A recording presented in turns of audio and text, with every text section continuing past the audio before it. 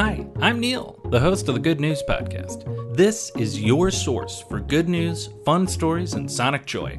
All of this goodness is coming to you from beautiful Chicago, Illinois.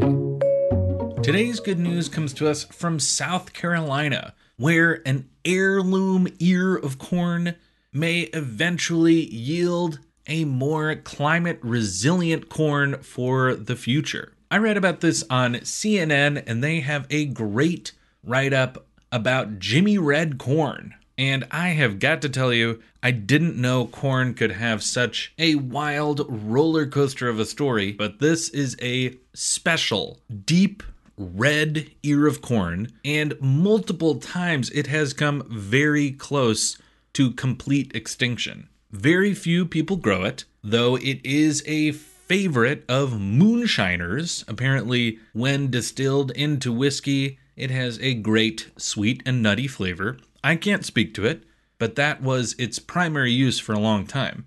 About 15 years ago, the last known grower of Jimmy Red corn, a moonshiner, had recently died, and his family didn't want to grow the corn anymore. So they gave the corn to Ted Tuning, a farmer and heirloom seed collector. It's believed that these were the last 2 ears of Jimmy Red corn. 10 years later, they were being grown on a local farm, but were almost completely wiped out in Hurricane Florence in 2018. Now, a few years later, scientists are digging into how this old-timey corn can help us make some newfangled food in the future. It is an heirloom corn, and what makes it so interesting for our future food production is that it can grow with less water, less fertilizer, and it has a strong root system, which makes it sturdier in the face of storms. If you have been paying attention to the wild and unpredictable weather patterns brought on by climate change, you will know that these 3 are valuable traits for a corn plant to have. As I mentioned, this corn is a favorite amongst distillers. In this CNN article, they have a great quote from whiskey distiller Anne Marshall. She's quoted as saying, "I call it reverse pioneering. This grain is tens of thousands of years old.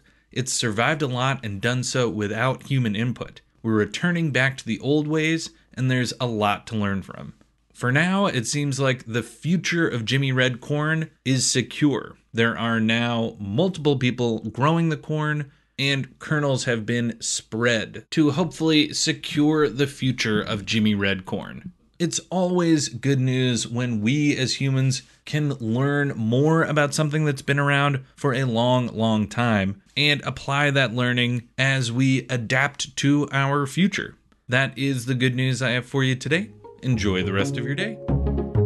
Thanks for listening. If you've got good news or an idea for the show, amazing. Send an email to hello@thegoodnewspodcast.fm. While you're at it, follow us on Twitter @thegoodnewspod. If you love the show, think about supporting our Patreon or reviewing us wherever you're getting this podcast from. Both are great. The music you hear on the show is from Poddington Bear.